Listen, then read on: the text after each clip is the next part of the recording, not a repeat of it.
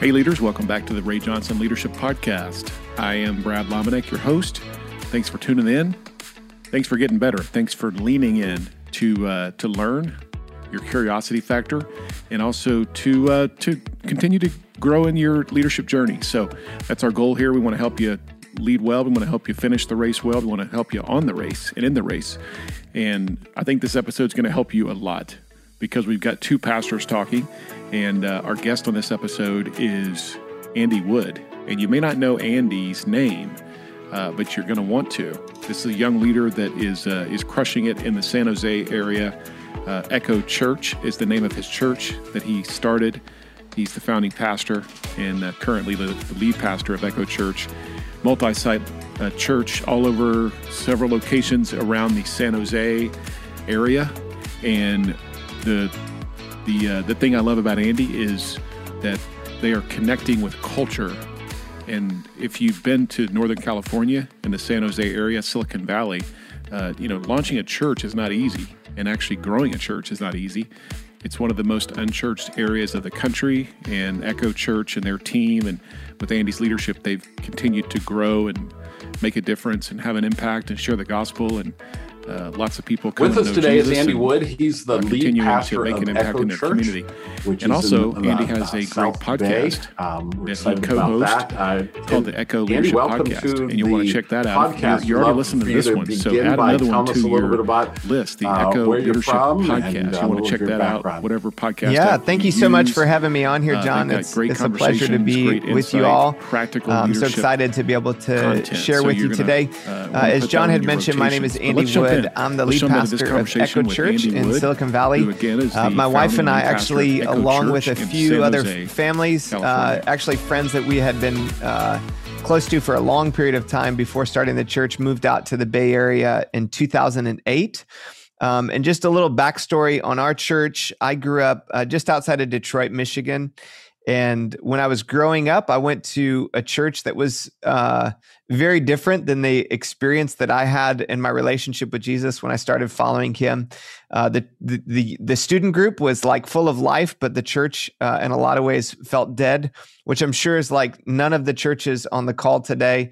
But I remember sitting in the service of the church I was growing up in and having this experience where I was embarrassed to bring my unchurched friends to church, and I prayed a prayer and I said, God, if you'd ever use me to start a church for people like my friends, I want to do that. And that prayer became the seed of the vision, which is now our church. Real long story made short, I moved to South Carolina, met my wife. We moved to Texas. We spent 5 years going to seminary in the Dallas-Fort Worth area. And we actually started a church on a college campus for university students. And while we were doing that, as we were getting closer to graduation, I was doing an extended fast back in 2007 and really felt like the Lord was leading us and kind of releasing us from what we had started there to pursue the vision that he put in my heart when I was in high school. And so we pulled out a big whiteboard. We drew a map of the United States. We marked off what we thought were some of the most influential regions of the country. And long story short, that led us to the Bay Area. So we moved out here in 2008, and we've seen God do some great things. We've enjoyed being in a very unreached area because we feel like in a lot of ways it's like putting up a well in the middle of the desert. And so our church now is meeting in 4 locations all throughout the South Bay area. We actually have one campus that we started in the East Bay. And it's been a fun journey. That sounds great. We love the Bay Area. My wife and I spend a lot of time there. In fact, I'm down in Newport Beach today. I was telling Andy before this, I'm actually staying with some friends down here that have a number of different bedrooms at their house, and they theme them. I mean, I'm actually in the cow room, as you can see. I'm doing the podcast from here. I actually am sleeping in the pig room next door, but they have the sheep room and just a very cool thing. But today I was actually supposed to be in the Bay. We have a boat in Alameda. And so we had made this plan, and my wife and a bunch of friends were going to go over, spend the day over there. But because it's a beautiful day there, as I understand. Yes, it is. So, but I had to cancel, but my wife and the friends are still going. So I'm kind of discouraged about that. But I'm in beautiful Newport Beach. We're working actually down here on our new church that we're planning in Orange County. So pretty excited about that. Well, this has been a very challenging year. And as I mentioned, being the podcast, we started this podcast as part of sort of some COVID instructions and learnings that we were sharing together. And it's continued on. And this is our 1-year anniversary. So what have you guys put in place last year because of COVID that you'll keep around, whether at the church level or your own personal leadership? Yeah, that's a great question. I know for a lot of us, we've experimented with different forms of ministry that we probably never had before COVID. There's a couple things I think, John, when I look back over the last year, some of it are aspects of our church that we doubled down on more this last year. And I would say one of those would be our service into the community. We actually did a lot of service into the community, but we didn't have like a brand or a label for it. So in COVID, we started what we call Echo Compassion. And it was basically, our goal was to find people in the community that had needs and match them with people who had the ability to help, whether it was groceries or resources. It was like Benevolence 2.0. And that really has been a huge part of our ministry during this year. I would say that that's probably one big aspect of it. I would say the other thing that probably all of us would agree on is we've learned a lot about the importance of community during this time. And the people that have held strong spiritually throughout the course of COVID are those who've been connected to Jesus and connected to each other. And at this point, for me personally, I'm more of a believer in the importance of small groups than ever before. And so I would say that that's another aspect for us that we'll just continue to give more energy to, realizing that the more people are connected into groups, the deeper they go in their faith, the longer they sustain their faith, and even the more focused on lost people that they are. So I would say all of that. The other aspect for me on more of a personal level is leaning into shepherding, developing, and helping the leaders right around me grow. So for us, that's our executive team. We actually added a layer to our executive team. So we had the executive team that I lead, and then there's a team right outside that's called the strategic team. And I've seen a lot during this time the importance of that team being unified, which is a process. And throughout the last year, I think we all have had a lot of really difficult conversations on our teams with people who we maybe thought we all saw eye to eye on some thing, but we've learned like we all have different beliefs, whether it's politically or how to respond to the virus. And I've just learned, I shouldn't say I've learned, I'm continuing to learn that in some of these areas that there's different ways of viewing it, to live in that mess in the middle with the team and to focus on unity. And then the other aspect throughout this whole time that we've tried to make our decisions through is more of a long-term perspective. And we've tried to put the filter on all of our big decisions and conversations, like how will this play out 10 years from now? So how will we feel about this decision when in my case, I'm 40, or almost 40. When I'm 50, how will I feel about this decision? And I think that's another filter that has been really helpful for us to stay unified during this time. Yeah, that's been essential. I know, we've, being a multi-site campus as you are, have just really tried to have to work really hard, because when you don't meet face to face, and we, for a long while, we did not meet in terms of our leadership. We were just trying to be very cautious. So it was all on Zoom, and there were so many nuances that are lost in there. And it's good to hear you guys really worked hard on that unity aspect, which is something that I think was probably the most important thing we did. And then we were finally, we met face to face occasionally in backyards and did some things, but like in January, we actually had our first sort of retreat. And I'm telling you, it was amazing. Like just ride in a car with someone and have these conversations face to face. Did you guys experience that? And have you guys been able to meet face to face, or how's that been working? Yeah, we started actually kind of towards the fall of last year doing more outdoor type meetings, and then eventually we moved inside. And it was really unique. Actually, the first time that we were together was like June, when in our area there were almost no cases of COVID in June. There were like 10 a day. In Santa Clara County. So we could do some things outside with the team. And that was incredible just being around people. And I'm grateful for technology. Like, if this whole pandemic had happened 15, 20 years ago, it would have been a different story.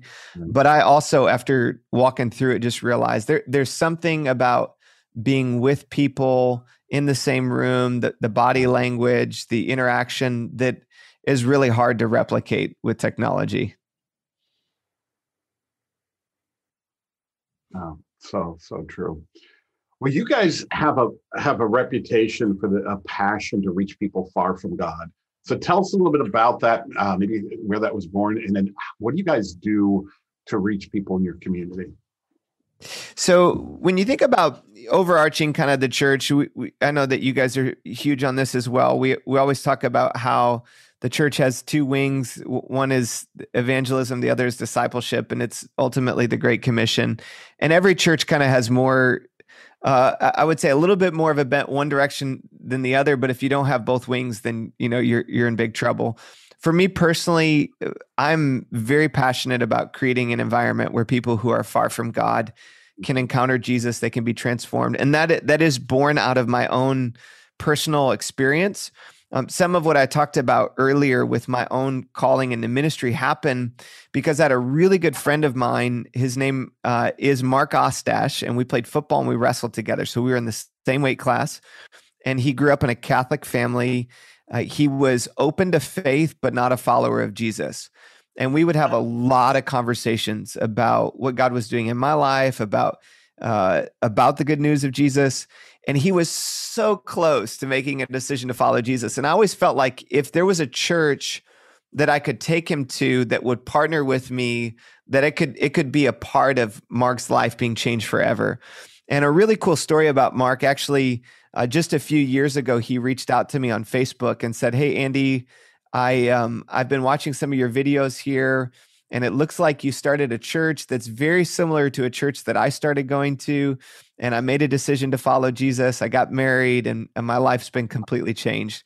So I that part of me that love Mark so much still is what drives me in many ways to create an environment where people like Mark can come. So I think through that filter where if Mark were to show up this weekend, or somebody who's been praying for a sibling or a family member or a neighbor for years on end, and this is the weekend that they show up, what is it going to be like for them? Are they going to hear the gospel? What's the experience going to be like? And a lot of it, we talk about 3 H's with our team. We say we want our experiences to be helpful, we want them to be hopeful, and we want them to be hospitable. And all of that is just simple, New Testament teaching that Jesus modeled, that the early church modeled.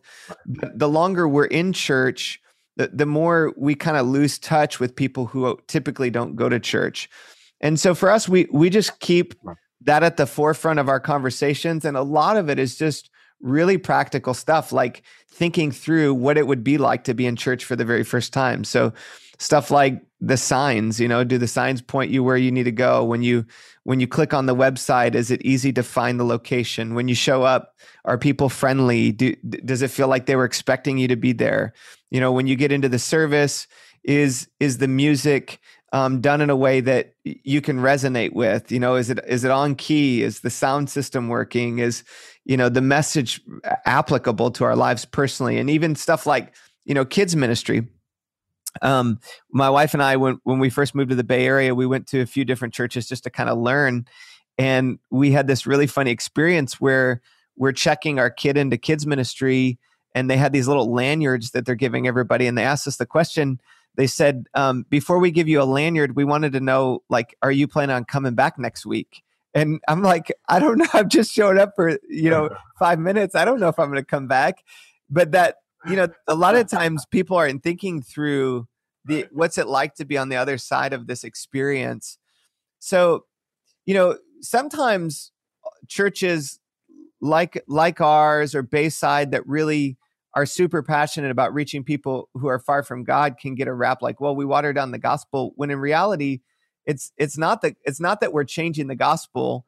It's that everything that surrounds what we're preaching, we're removing all those unnecessary barriers so that when God's stirring in a person's heart and he's drawing them to himself, they don't have a bunch of other stuff that they have to get over to get there. It was already hard enough for them, like Fernando, who's a part of my Alpha group, who he drops the F-bomb every other word. And, he's in Alpha last night was telling us about how he just loves to get plastered on Friday and Saturday night. And he doesn't see anything wrong with that. And so the first time he comes to church, he's already coming through all these preconceived notions.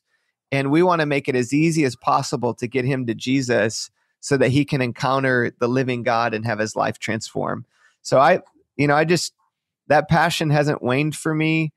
Sometimes it's harder to focus on it when I'm dealing with a lot of other issues in the church, but God just keeps bringing me as a leader back to that and trying to help our church stay focused on that.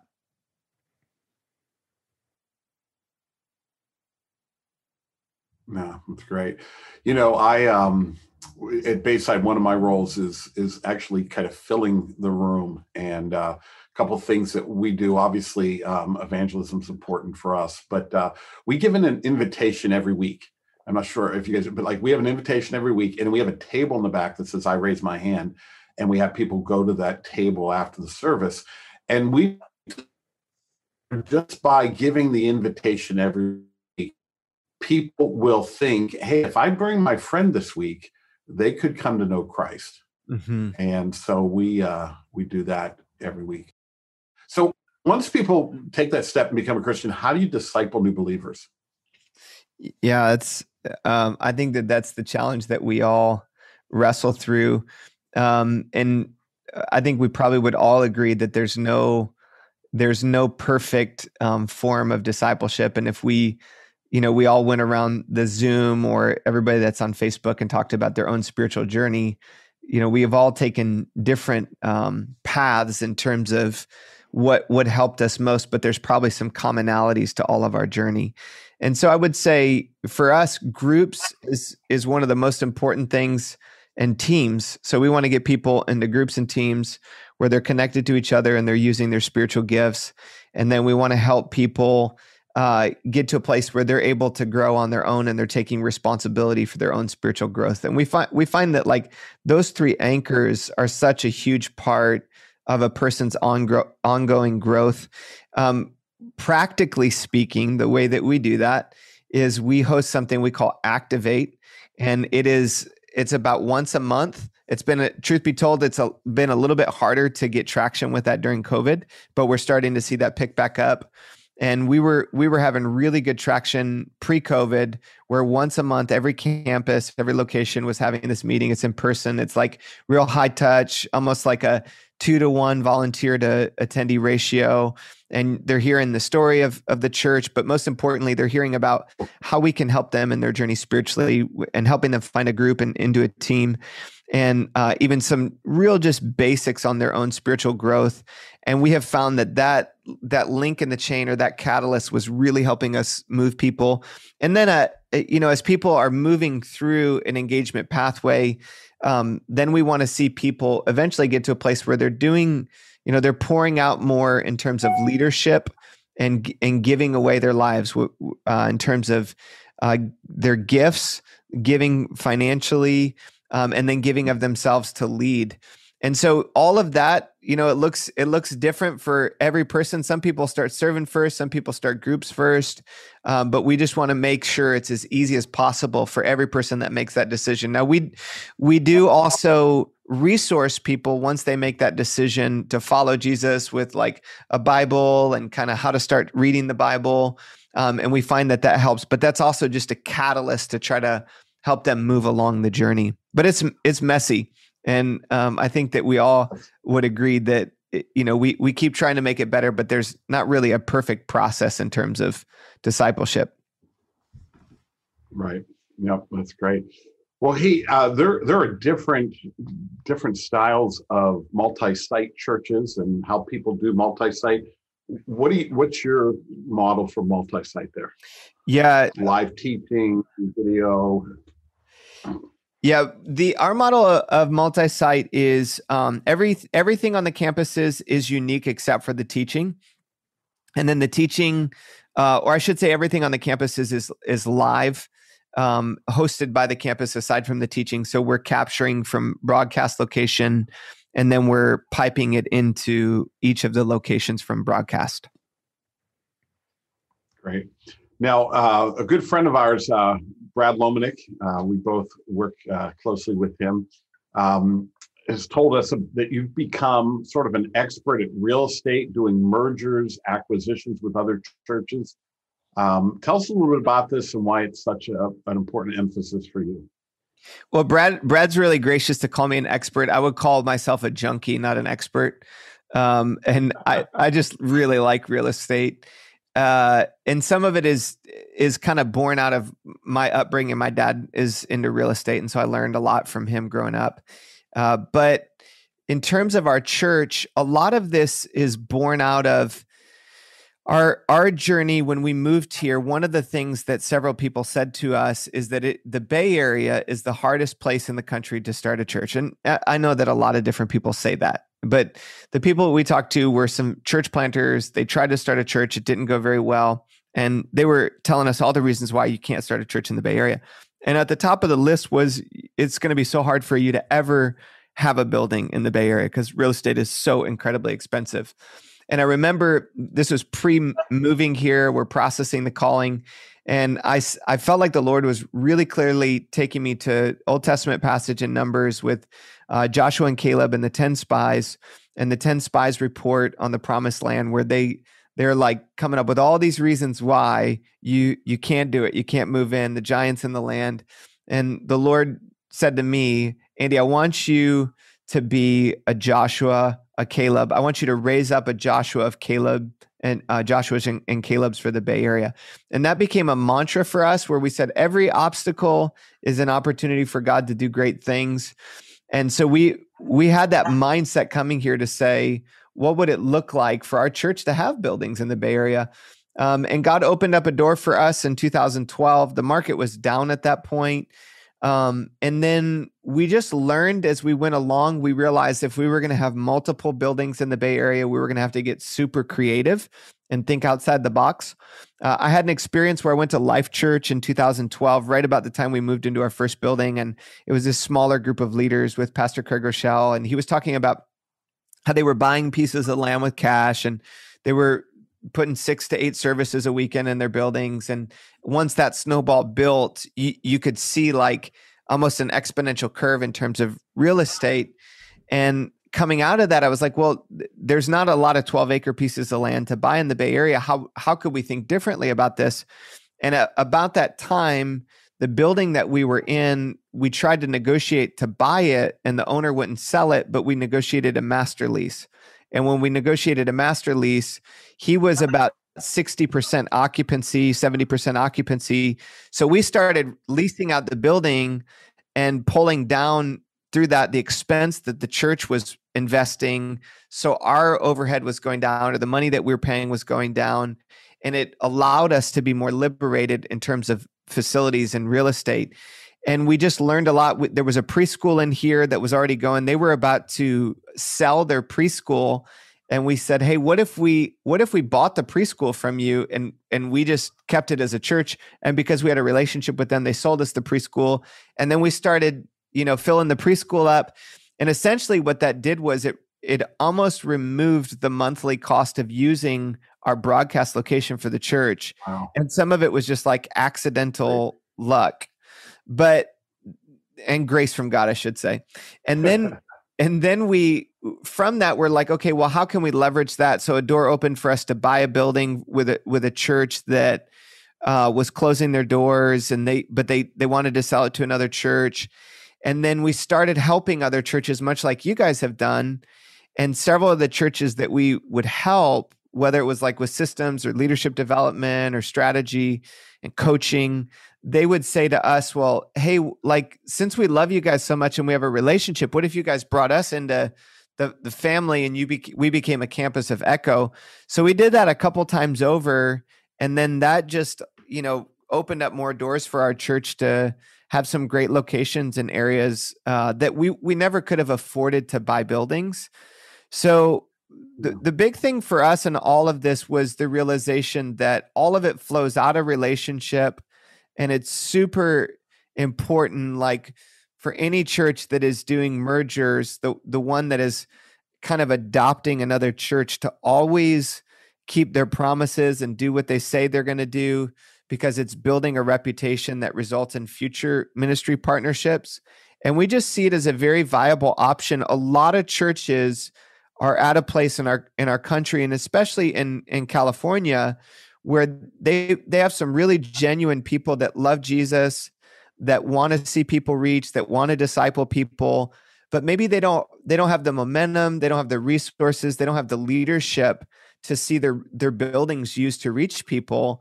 And when there are churches that do have that momentum and they can honor the past of the previous church, it's such a significant opportunity for the kingdom. In our area, a lot of those buildings were like there's one in our area where a building got sold to a Hindu temple, and it went from a Christian church to a Hindu temple. And that's really sad when you think about a piece of real estate either going to a Hindu temple or being sold for buildings when it could be filled with people encountering the presence of the living God. So for me, I just like it. I like the whole process, and I'm hopeful that we'll be able to do it more in the future. But we always want to exceed expectations, and the ultimate goal of all of these partnerships or any real estate deal is that our buildings are filled up with people who are growing in their faith in Jesus, or if they're not a follower of Jesus, they're encountering him and making that decision to follow him.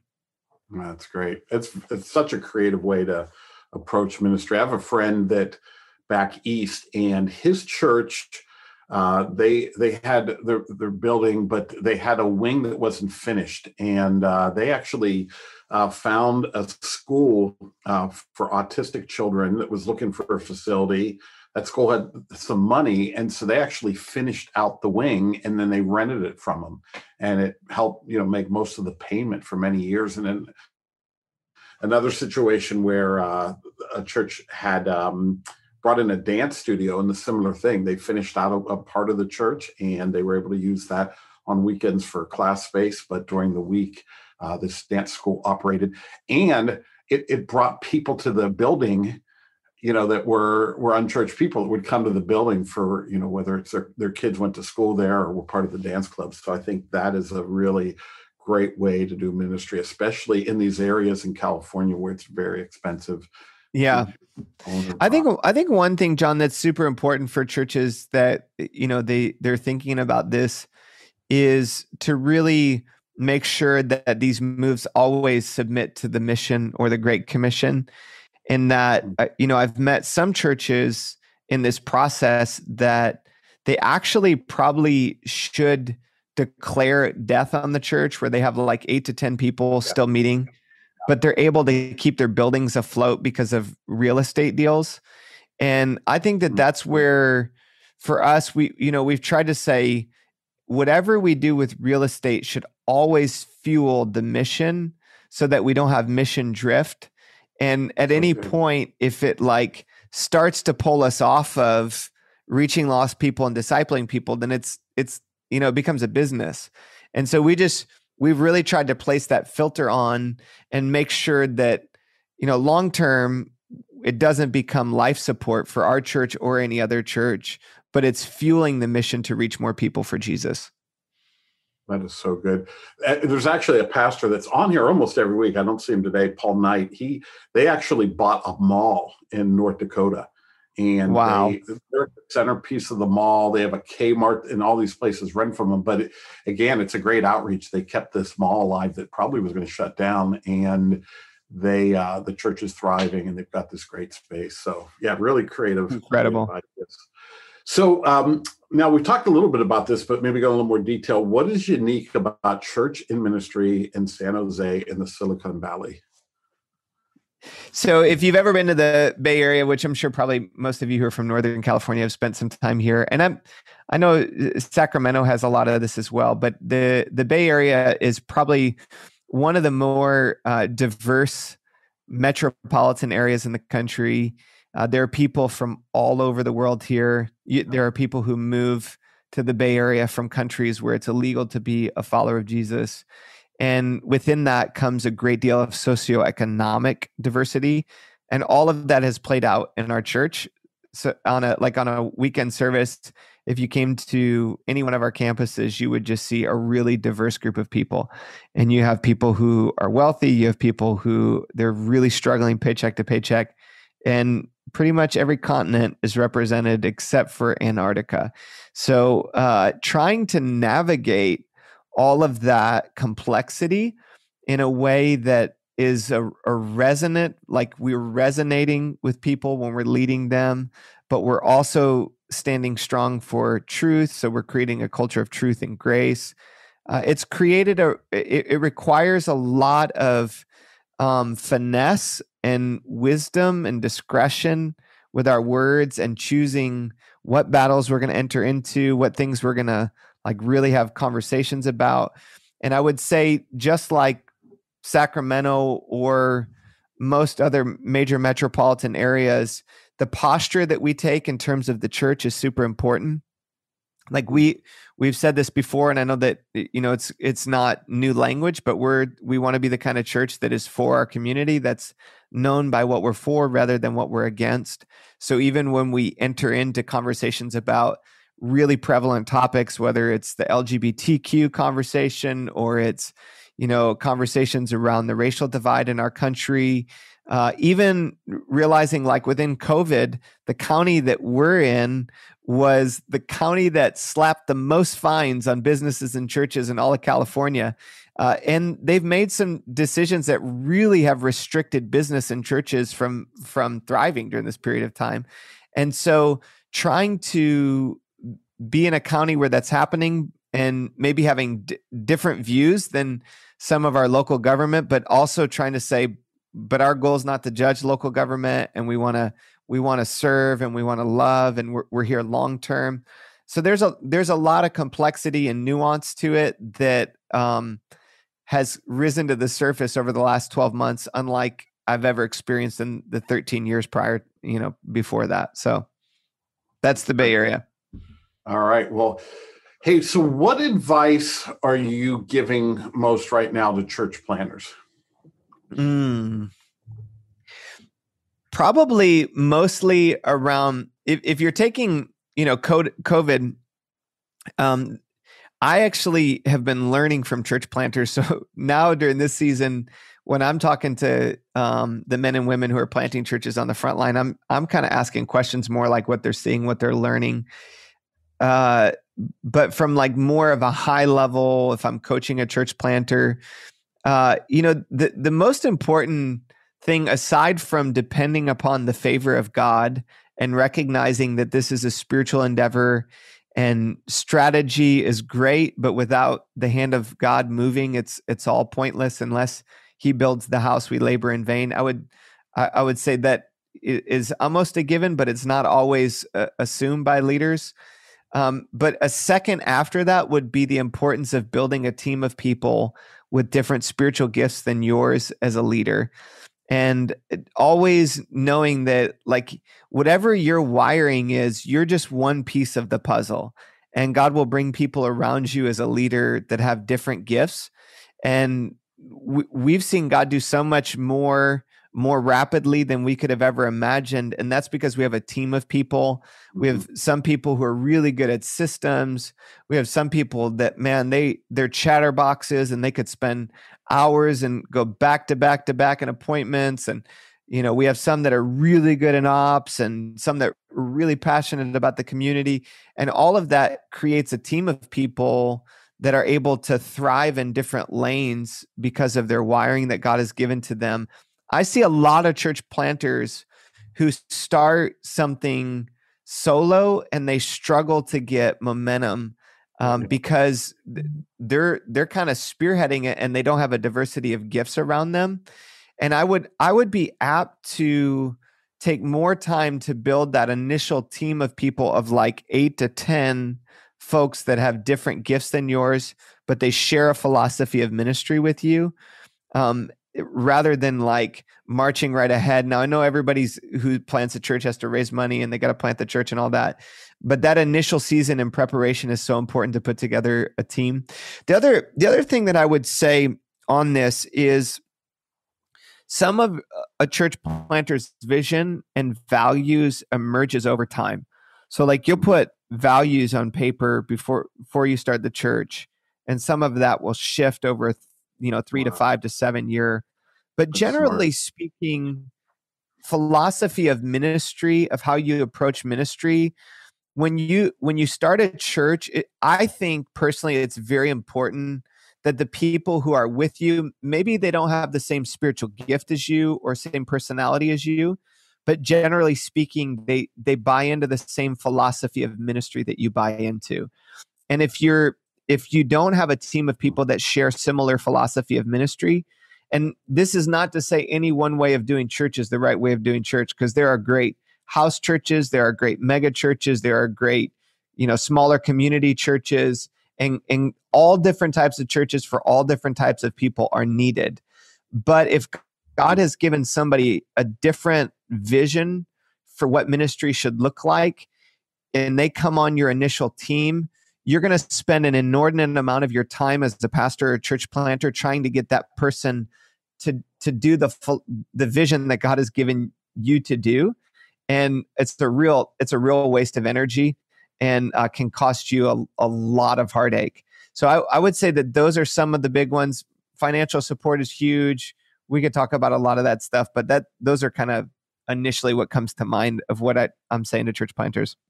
That's some brilliant stuff. I love that whole idea of how the values can evolve over time. And one of the things that our founding Pastor Ray will talk about is a lot of guys get going, or gals, and they start a church, and they formulate a leadership team or an executive team too early.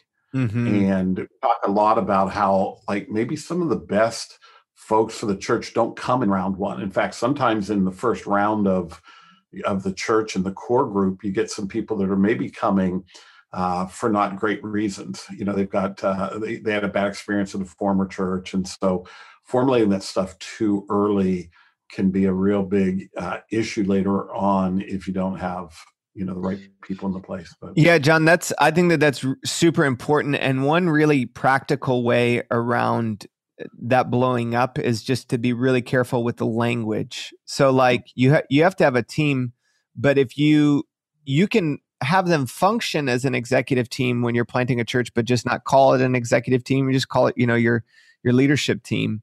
And then what you do over time is you add new tables that are smaller tables of, so for example, our strategic team, it's called the strategic leadership team. That was previously my inner circle, and they all stayed intact. And then I added a smaller team called the executive team. Yeah. And that we didn't do that until we were, probably almost 3,000 people. So I think that there's a lot of brilliance and wisdom in Pastor Ray's counsel on that. Mm-hmm. Yeah, and the whole idea of having a team that you lead. One of the biggest light bulb moments, we train a lot of pastors around the country, happens when we say, your goal is not to lead the congregation necessarily. Your job is to lead a team that leads the congregation. Mm-hmm. And it's a simple concept, but I tell you, I get more people with light bulb moments like, oh, wow. And, they don't spend enough time or spend enough attention on building the team around them. They're trying to do this broad, congregation development, and you really need that team. And obviously you guys are doing a great job because that's so crucial. What about younger leaders? So you talk to church planners, anything you would say to younger leaders right now? Yeah, I like the way that you phrase this. What do you wish you had known in your 20s, or wish somebody had said to you in your 20s? Yeah. Although you look like you're in your 20s, so I wondered why that question was here, but you clarified that a little earlier. If you're listening, you can't see it, but about half of my side is white, and it's significantly more white now than it was pre-COVID. I think it's like those presidential snapshots where you see them We should do like senior pastor snapshots, like pre-COVID, post-COVID. Dog years to pastor years. Yes. Yeah, totally. we've all aged quite a bit. 20s, one of my mentors said to me one time that 20s are for training. And he said that to me in my 20s. And so that lens was on that decade for me from, the point that I turned 20 years old in college. I really saw it as the time to devour as much as I can, learn as much as I can, grow as much as I can. I spent a lot of time in the book of Proverbs, just like going over and over and over again through Proverbs and trying to memorize specific Proverbs that helped me understand how God structured the world and how the world works. The thing that I don't think I realized in my 20s, and some of this, maybe I would not have heard it, and maybe it's God's grace to me. I didn't realize how hard the later part of my 30s would be. And in some ways, I do wish, and maybe people did say it to me, but I didn't receive it, and I didn't understand how difficult. There are times in ministry that push you to the nth degree of what you have, and you hit a point where in your 20s, in a lot of ways, you're developing skills, you're learning how to manage time, you're learning how to make decisions, you're developing some of the skills that if you don't have them, like things just don't move. But then there comes a point at which you have to lead from who you are, not just what you can get done.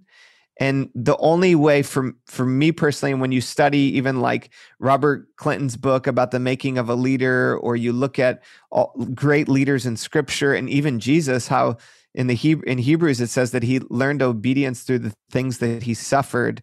That suffering and hardship, all of us will hit some major crisis in our life, whether it's a big family crisis, it's a ministry crisis. And that crisis is God's gift to you as a leader to form you and to shape you into the image of Jesus that no amount of success and no seminar could ever bring you to. Yeah. When Jesus said, in this world you will have trouble, but take heart, I've overcome the world. I give you my peace, that where I am or where you are, I'll also be. And Paul's words when, he asked for that, the thorn in his flesh to be taken away. And 3 times God said, my grace is sufficient for you, that I'll be with you and I'll walk through it with you. So that forming of our friendship with Jesus through the crucible of suffering in ministry, I've seen a lot of people in ministry get more jaded, more bitter, even exhausted. And instead of like leaning into that to come through the fire, like Shadrach, Meshach, and Abednego, when it says when they came out, they didn't even smell like smoke, and there was no evidence of the fire on them, and that was only because they had been in the fire with the angel of the Lord, that he had protected them. So all that to say, I don't know if I would have heard all that earlier on, but I do think there's a frame that you can place on suffering and hardship and difficulty to anticipate it and to see it as God's gift. And by the grace of God and the inner working of the Holy Spirit, to have a commitment that you're going to come through hardship and you're going to be the kind of person that is like this sweet aroma before God of a life that loves him and loves other people and serves other people. I would say, I wish I could have understood more of that earlier on. Yeah. Very, very smart stuff. We have a friend, a pastor in the Palm Desert area, and he was diagnosed with cancer last year, and stage 4, really, really serious, and went through chemo, and he actually got to the place where it was like a miraculous cancer-free. And it's returned recently, but they believe it's treatable. But we brought him into a group of young pastors, young leaders, and we just interviewed him. And he talked about this trial of having cancer. And he said these words. He said, I'm a better leader with cancer. Like, it actually developed things in him, brought him to a place where he led better, having this diagnosis of stage 4 cancer, which is just amazing to hear someone say. But yeah, it's you've got some brilliant stuff. We got to have you come up and first of all, we got to get together. Get you up to Bayside, or we'll get down there, and love to connect with some of our leaders, with your leaders, because I really like the way you think, and also kind of the spiritual nature of how you just are so attuned with Jesus. So anyway, it's been great stuff. I've got one more question we'll ask here. What do you wrestle with most as a leader?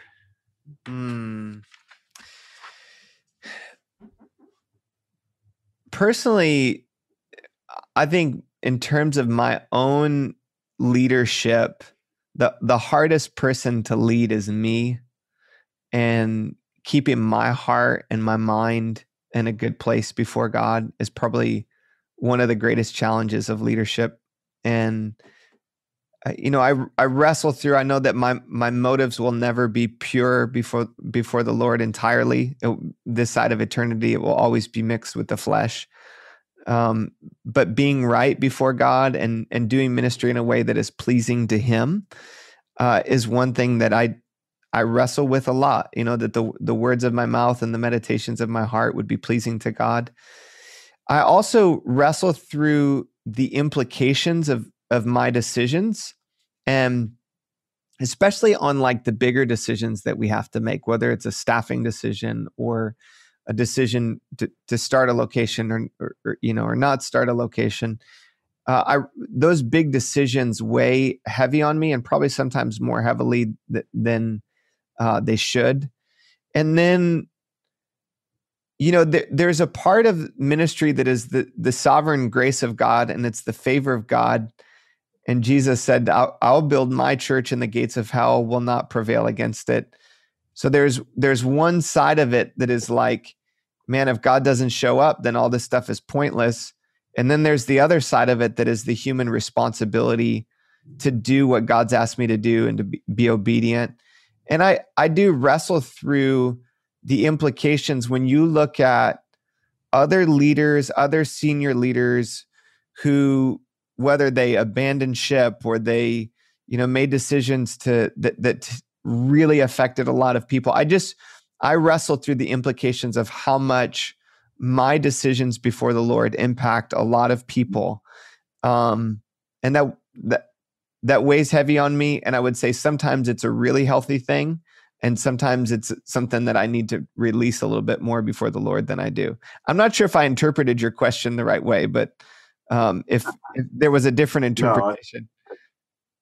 No. And, like I said, this has been fantastic, and just great things, and just have picked up that you're a smart leader, but spiritually focused. And it's obvious, that God's blessing that and using you in a very difficult area to minister. So obviously doing some great things there. And there's always one question. Is there any question we haven't asked you that you wish we'd ask you? I feel like I have so many questions for you guys at the Thrive team. And I have so much to learn from you. You threw me with that question.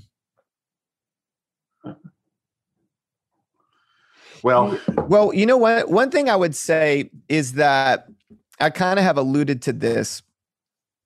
The spiritual and strategic side of ministry and the convergence of those two things together it's not as separate in our minds as we often make it. And there's a practical aspect to the life and ministry of Jesus. And there's a reason why, not to get too theological, but there's a reason why Jesus came in the flesh, and he walked among us. He struggled with the same things that we struggle with. He had a mom, he had siblings. He had to deal with being hungry and being rejected by his friends, and so many things that we walk through. And Jesus lived in the real world. So I think the longer I've done ministry, the more I've seen the convergence of the spiritual and the strategic, or the physical and the spiritual, that the two of those coexist. Yeah. And living in that tension where you solve problems in the natural, but you realize that it is all supernatural. So it's not only spiritual, but it's all spiritual. And, I think sometimes leaders are either like way heavy on the practical side or way heavy on the spiritual side, but sometimes we forget that tension. And so it's not really a question, but it's more like of a statement of to live in those two realms where you are spiritual as a leader, but you also are living in the world of budgets and difficult conversations and, series planning and all the things that have to run to make a ministry go, but to realize that it's all spiritual and God is in all of it. So, I just kind of imagine a lot of times when we're around doing a series planning meeting, or, we're making decisions yesterday about future auditoriums and, LED walls and all, like Jesus likes all that stuff. He's in all of it, and it all can honor him. And if I don't have that separation in my mind, it's easier for me to kind of go in between the two realities a little bit more fluidly and not feel pulled by either of them in one direction or the other. Great answer. Well, hey, we are so thankful for you being on the podcast today, webinar, and we look forward to spending some time together. Love to have you come up and teach at our Thrive conference. So we'll talk about getting you up here to do that at some point. But anyway, thank you so much. Thank you, John, for all that you guys are doing to influence pastors and leaders all over the country. I'm so grateful for Pastor Ray Johnston and his ministry. I personally have been impacted by his teaching and several key conversations we've had along the way. And I just know that the work you guys are doing, both in the churches that you're leading or the campuses that you have, and influencing all these pastors, is so incredibly significant. And I'm really grateful to have been a part of this conversation with you today. Well, thank you. And I wish my video worked here, but it's been great to have this conversation. And the Echo Leadership Podcast, it's on all the different platforms, but it's kind of a combination of, so once a month, I'll do some kind of leadership content, very similar to this format, but one of our guys on our team interviews me. And then we're like splicing in leaders from the Bay Area. So we have like some venture capitalists, entrepreneurs, people who are leading out here locally. So some really cool conversations there, like, one of the executives at Salesforce or one of the guys at Kleiner Perkins, that kind of stuff. And it's just once a month or twice. It's actually twice a month, once with me and then once with a bonus episode. So, and we just say our goal of the conversation is just help people lead better. Every episode, we want to help people get a little bit better at leadership. Well, hey, before we check off today, we have at Bayside a worship team called Thrive Worship. They last year released a brand new, last year, it's been 2 years, but they have a brand new album that they released. And we have a brand new song from them that just is coming out. I believe, I believe that Caleb's picking it up. Angie, shake your head. Do you know if that's true? I don't know. That's what Corbin said that, I believe. But it's been pretty amazing. Been very blessed with great worship leaders at Bayside, and so we're gonna kind of premiere it here. I know it was released a couple of days ago, but the first time on the webinar, Thrive Worship's brand new song. So Erica, we got that ready?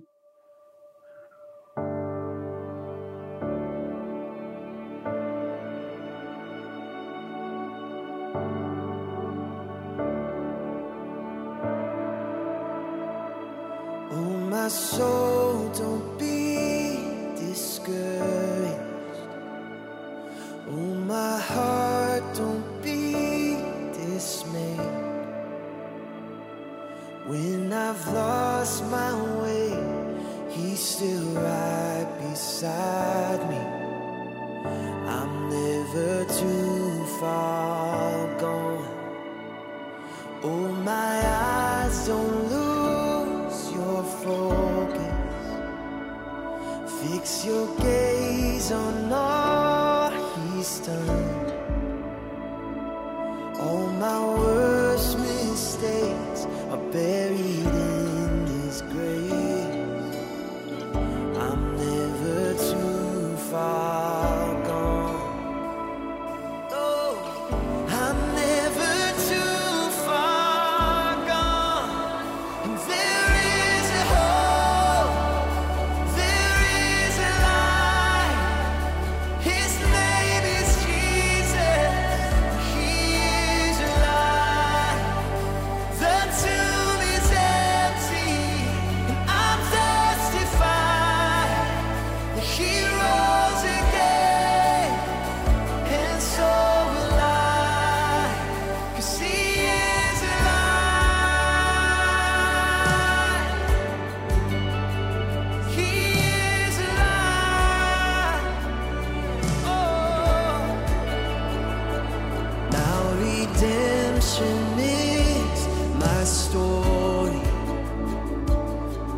the cross has paid my debt.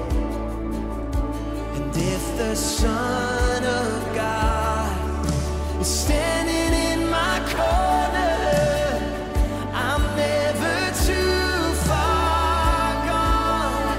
No, I'm never too far gone. 'Cause there is a hope, there is a light. His name is Jesus, and He is alive. The tomb is empty.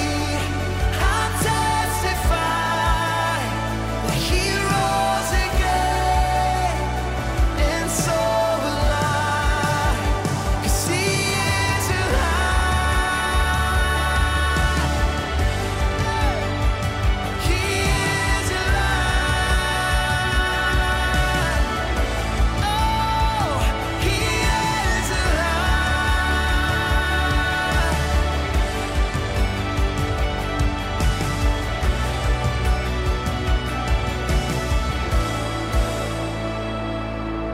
So church, don't stop your praising, for the Lord is in this room, and we have been chosen. The King has spoken. Our sin is dead and gone. So church, don't stop your praising, for the Lord is in the room, and we have been chosen. The King has spoken. Yeah. Our sin is dead and gone. Oh, for He has overcome.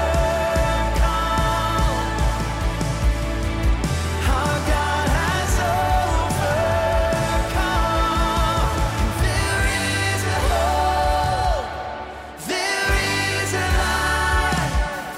His name is Jesus, He is alive. And the tomb is empty.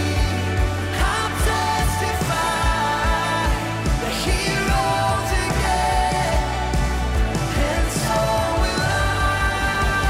'Cause there is a hope, there is a light. His name is Jesus, He is alive. And the tomb is empty. I testify that He rose again, and so will I.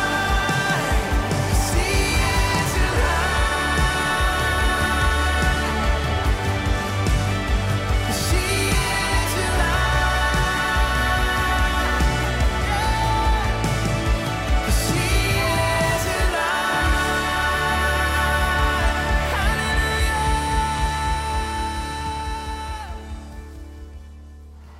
All right. Well, what an incredible brand new song. We're excited about the rest of the songs will be being released shortly. Hey, make sure you join us next week. John Gordon will be with us. He's the author of The Energy Bus, which has sold more than 2 million copies and a number of top business books. So join us next week. Have a great week, everyone. God bless you. Well, thanks again to Andy. You can find him on social media at Andy Wood on Twitter, and also Pastor Andy Wood on Instagram. And then Echo Church is echo.church, and just search Echo Leadership Podcast on your favorite podcast app of choice, and you can find their podcast there. Again, really good stuff. You're going to want to put that one in your rotation. So check it out, subscribe to it, and also subscribe to this podcast. We want you to subscribe so you'll get it every time we release a new episode. We're trying to release episodes every week. Sometimes we skip a week, but that's our goal, is to bring you content on a regular basis. And we want you to lead well. We want you to continue to get better as a leader. We want you to be healthy, have a thriving church, and you to be as a healthy leader. So that's our goal here. We'll continue to bring you great conversations with our friends from around the country and around the world. So keep tuning in, keep listening, tell your friends, share. And this is the Ray Johnson Leadership Podcast, and we'll talk to you on the next episode.